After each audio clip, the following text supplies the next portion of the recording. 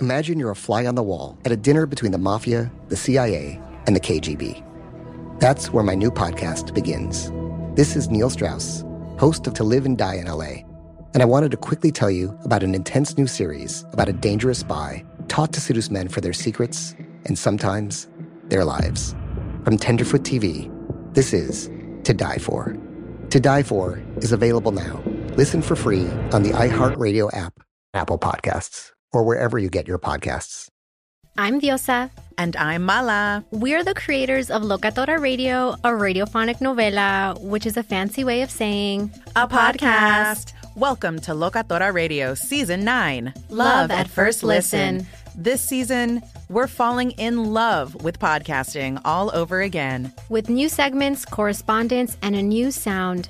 Listen to Locatora Radio as part of the My Cultura Podcast Network, available on the iHeartRadio app, Apple Podcasts, or wherever you get your podcasts.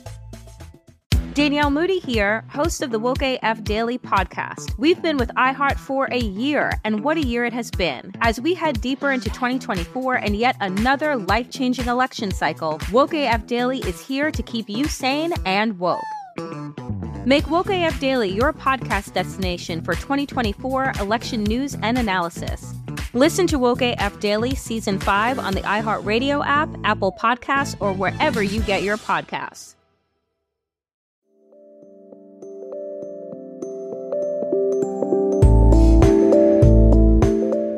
I'm Dani Shapiro, and this is The Way We Live Now. Today is day 58 since we've begun to see our real hair color grow in, and day 18 of this podcast. You know that Mr. Rogers line, look for the helpers? There are so many people who are helping in so many ways during the pandemic, in private and in public. One of those people is my dear friend and my guest today, Gabrielle Bernstein. I've wanted to have Gabby on the show since the first moment I thought about how I might be of help by connecting all of us. Gabby is a consummate connector, a spiritual guide for many people all over the world. And, well, she makes us feel better, even in troubling times. And what could be more important than that?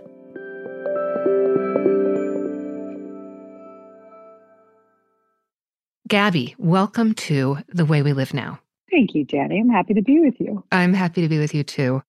One of the things about this podcast, one of the reasons why I decided to create it, is that one of the ways I feel like we're connecting is having a sense of what each other's lives are actually like now, like where we are and what life's like for us. So tell us literally, where are you? Where are you sitting? What are you looking at? Is there a window? What do you see? What are you surrounded with? I love that question because I'm laughing because I'm in the living room staring at this wall and a door shut and listening to the sound of my son in the basement with Zach, my husband. Interesting. Different times. Yes, that's different. And you live in the countryside. Out the window is trees, rolling hills. Very green right now, too. Yeah, it's Very greening green. up. It is starting to green up, which is hopeful. It's a nice kind of sign during this time. Yeah. So, Gabby, when did the pandemic hit home and become real for you? I went to New York City, what was it, the 10th of March, maybe? And I went for 24 hours to my apartment in the East Village to get some things done. When I got a phone call, it was a Thursday, and I then was leaving on Friday after some other meetings. I got a phone call from a girlfriend saying, this is getting real. They're going to shut down. She was very ahead of what was happening in the city based on some information she had. So I packed up my bags, and I'd only been there for 4 hours. And I packed up my bags and left. But in the 4 hours that I was in New York City that day, I had never felt more uncomfortable in my city than ever before. I was washing my hands every 5 seconds and taking all my hand sanitizer with me everywhere and sanitizing the elevator, the lobby, wherever I went. And this was way before this had really hit hard. Would you say that was the week of like the 11th, 12th of March, or was it even before that? It was the 10th of March that I was in the city. Exactly. Yeah. And did you have the sense around you that people were starting to feel on edge, or was it just something that you were feeling internally? Everywhere. I walked into my building to a whole table set up with Lysol and gloves and hand sanitizer and swabs. And it was already in that way. So you're a best-selling author and a beloved motivational speaker whose words and work mean a great deal to countless people. I've seen it myself. I've seen people burst into tears when they talk to you. How do you rise to the occasion and be there for people in the way that I know you are when this is also something that you're going through? We're all going through it. It took me about a month to get it together, Danny. In the first month, I was triggered just like everyone. All of our core wounds are triggered when we feel out of control, when we feel unstable. We get into a state of either fight or flight, or we get immobilized. I was in this space of fight or flight. Got to fix everything, got to cut costs everywhere, got to figure out how to reorganize my business and my childcare and my life. Just for me, it was how can I find control in a situation where I am completely powerless? So that went on for about a month. But thankfully, I have such a great awareness at this stage in my personal growth and my spiritual growth to be able to step outside myself and see myself almost from across the street and say, oh, that spinning out is not sustainable. And it got to the point where I was on the phone with my therapist and she said, I don't think your 10-year-old self should be running your business. And that's a quote that will go in the next book. And so that's when I really started to get it together. I started doing a practice that I now call Rage on the Page, where it's a daily practice I've been doing for a month and a half now. A girlfriend of mine, Nicole Sachs, she's a student of Dr. John Sarno, and he did a lot of work around really honoring the impermissible rage and fear that lives underneath our physical experiences, or physical pain or discomfort or insomnia or whatever's up. It's a practice on 20 minutes of writing all the judgment, all the attack, all the rage onto a journal page, followed by 20 minutes of meditation. And I added to it bilateral music, which you and I both love EMDR. So I added this bilateral music that will really stimulate both sides of the brain and really relax the nervous system and allow the lower part of our brain to really just take a chill pill and let that rage and judgment out so that I can process it through the meditation. So that practice has accelerated my personal growth in the last 2 months. That's amazing. I'm just thinking about, so do you listen to the bilateral music while you're writing the Rage on the Page, or do you write it all out and then listen to the bilateral? I listen to the music all through the 40-minute practice. Now, this is a practice that my girlfriend, Nicole Sachs, created, and she calls it journal speak. I renamed it because I always adjust things, I always add my spin, but I renamed it for myself, Rage on the Page. That's what it felt like to me. It was just raging onto the page. And the bilateral music really, I don't know if Nicole would co-sign that, but it's what I intuitively did. And it really rocked the experience. It made it even more elevated. And the second I press play on that music, I start to feel relief. And for listeners who don't know what bilateral music is, it's music that you're listening to on headphones or AirPods that is moving from your left ear to your right ear to your left ear to your right ear, just back and forth across the neural pathways.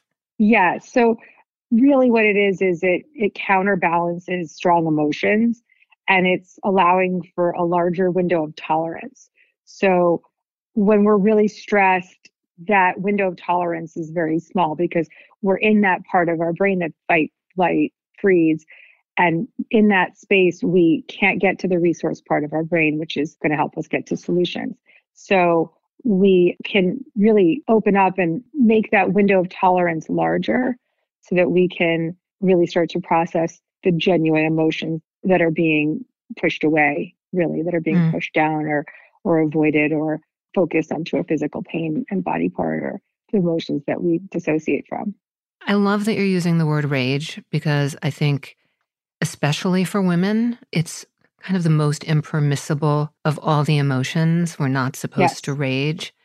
And at the same time, I think during this period of time, I've been thinking so much about control and lack of control and being out of control and being a control freak, which, I like very much to be in control. And we are all so truly on a global level not in control of this thing. And I think that underneath that, like under the helplessness and under the anxiety and under all of the different kinds of coping mechanisms, there is rage and it's really hard to allow ourselves to access it. So this seems like just an incredibly liberating practice. And also, we don't express it. I mean, expressing it on the page, nobody's going to see that. Yeah, nobody's going to read that ugliness, right? Yeah, that's exactly right. And that exercise that I shared is really comes from the work of Dr. John Sarno, who wrote the book How to Heal Back Pain and the Mind Body Prescription. And his whole entire career was built on really recognizing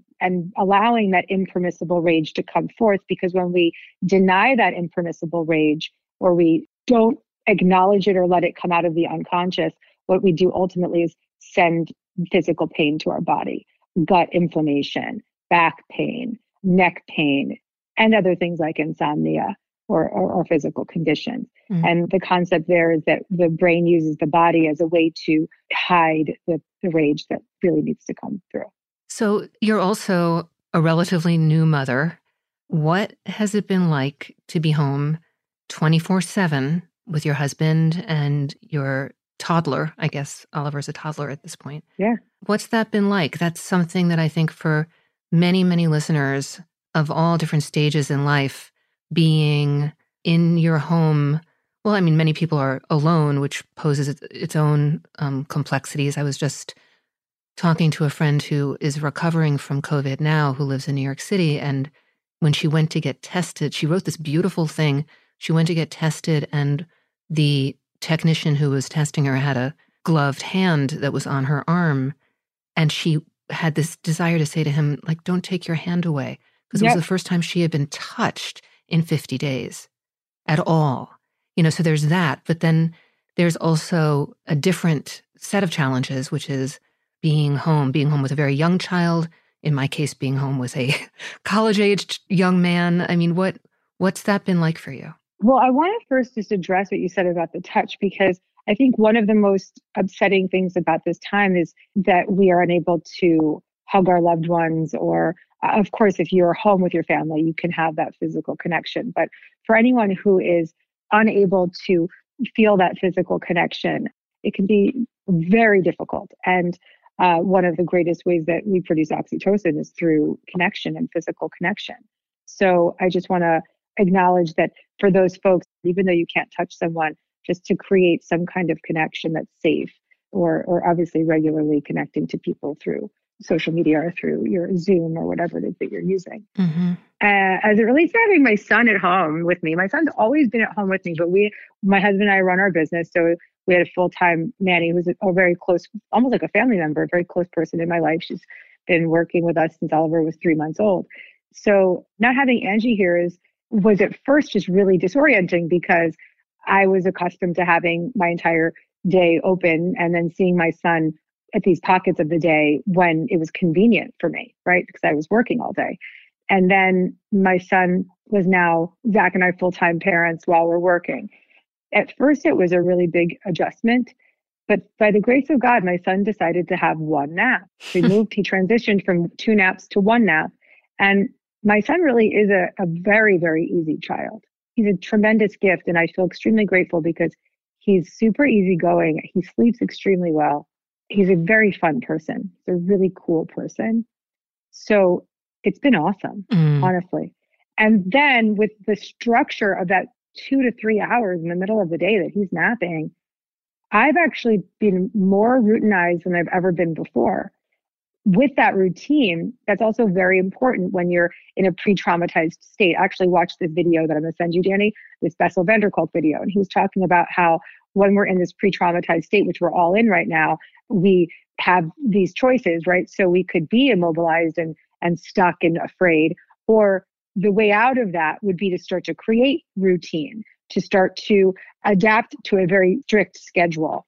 And part of that schedule would be movement, and part of that schedule would be meditation, and part of that schedule would be cooking. To identify a schedule at this time is probably one of the greatest things you can do to support yourself from not having PTSD later. Mm-hmm. Because what you want to do is mobilize. And a lot of that also comes through physical movement. So hoping that listeners can move. And if you can't move at this time because of a condition or anything, do what you can to stimulate yourself in these structured ways throughout the day so that you can get your body and your energy into a routine that can be very, very supportive. And so because we've had such a strict routine around Oliver's wake up time and bedtime and nap schedule, God, Danny, I've been getting a lot done here. Mm-hmm. And I feel really, really empowered. I'm working on having another child. So I started to have a lot of fear around being pregnant during this time, what that means. I would ultimately be delivering amidst this, regardless of whether there's a greater, hopefully there's a lot more resolution 10 months from now, but we'll see, It's an interesting decision to make at this time. Well, that's such a perfect lead into another thing that I wanted to ask you, because that's such a hopeful thing to want to bring another child into the world, this world that we're in right now. That's such a sign of hope and optimism for the future. And so I wanted to ask you, what's giving you hope? I have your deck of cards that I use every morning when I meditate. I pull 3 cards. And one of my favorite cards is hope is a conduit for miracles. Yeah. Right? I love that you love that one.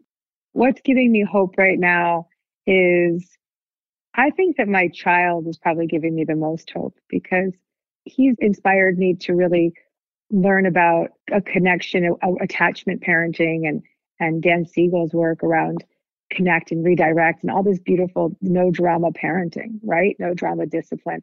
So what's giving me is this hope for this being, this person who's going to be brought up in a way where his feelings are honored. And he's lived through a pandemic and came out of it just unscathed because he was honored and respected throughout that period. So he gives me a lot of hope, who he will become. That's beautiful. And then the last question I have for you is, what do you hope we learn from this time? We will get to the other side of it, whatever that's going to look like and whenever that's going to happen. And it seems inevitable and necessary that it changes us. How do you hope that it changes us or that we learn? I have so many hopes for how this changes us, but the word that just came to my mind, and I'm going to roll with it, is respect. I hope that we come out of this with a greater level of respect for each other, for our planet, for our well-being, respect for ourselves. I think this is an opportunity right now to look at our lives and say, in what ways have I been judgmental? In what ways have I been attacking myself and others? In what ways have I disconnected? So for whatever reason, that was the word that came to me just now. And it's a little hardcore, and I like it. I like it too. It makes me think of something I read this morning about how in certain places it's feeling like we're not respecting our elders during this period of time, which of course sort of flies in the face of what every culture and every belief system points us to do, is respect our elders. And the fact that our elderly have been the most vulnerable population, it sort of like, just feels like there are huge lessons to be learned here in compassion and empathy. And I love the word respect. Yeah, especially right now when every person you see is going to affect who I see. So it's this heightened level of respecting one another through our communication and our action. That's right. Well, Gabby, thank you so much. It's been such a wonderful conversation, and I have a feeling there are going to be a lot of people out there pouring their rage onto the page. Yeah, rage on the page, people. Thank you so much.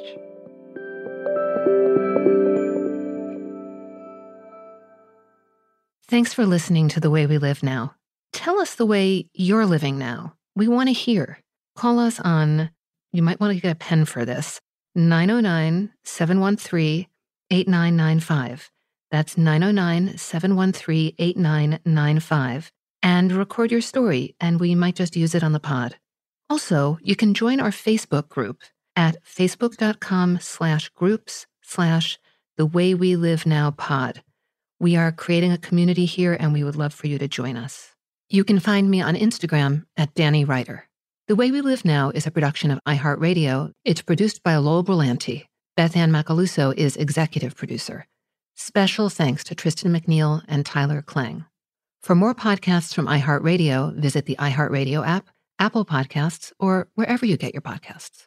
Imagine you're a fly on the wall at a dinner between the mafia, the CIA, and the KGB. That's where my new podcast begins. This is Neil Strauss, host of To Live and Die in LA, and I wanted to quickly tell you about an intense new series about a dangerous spy taught to seduce men for their secrets and sometimes their lives. From Tenderfoot TV, this is To Die For. To Die For is available now. Listen for free on the iHeartRadio app, Apple Podcasts, or wherever you get your podcasts. Danielle Moody here, host of the Woke AF Daily podcast. We've been with iHeart for a year, and what a year it has been. As we head deeper into 2024 and yet another life-changing election cycle, Woke AF Daily is here to keep you sane and woke. Make Woke AF Daily your podcast destination for 2024 election news and analysis. Listen to Woke AF Daily Season 5 on the iHeartRadio app, Apple Podcasts, or wherever you get your podcasts. I'm Diosa. And I'm Mala. We are the creators of Locatora Radio, a radiophonic novela, which is a fancy way of saying a podcast. Welcome to Locatora Radio Season 9. Love at first listen. We're older, we're wiser, and we're podcasting through a new decade of our lives. This season, we're falling in love with podcasting all over again. And getting to the heart of our stories. We're going places we've never gone before, and we're bringing you along with us. With new segments, correspondence, and a brand new sound. Season 9 is kicking off with an intimate interview with Grammy Award-winning singer-songwriter Natalia Lafourcade. What's giving you hope right now? Well, when I see what music does to people, it gives me a lot of hope. If you liked Locatora before, you're going to love Season 9. Subscribe to our show and you'll see why Locatora is your prima's favorite podcast. Listen to Locatora Radio as part of the My Cultura Podcast Network, available on the iHeartRadio app, Apple Podcasts, or wherever you get your podcasts.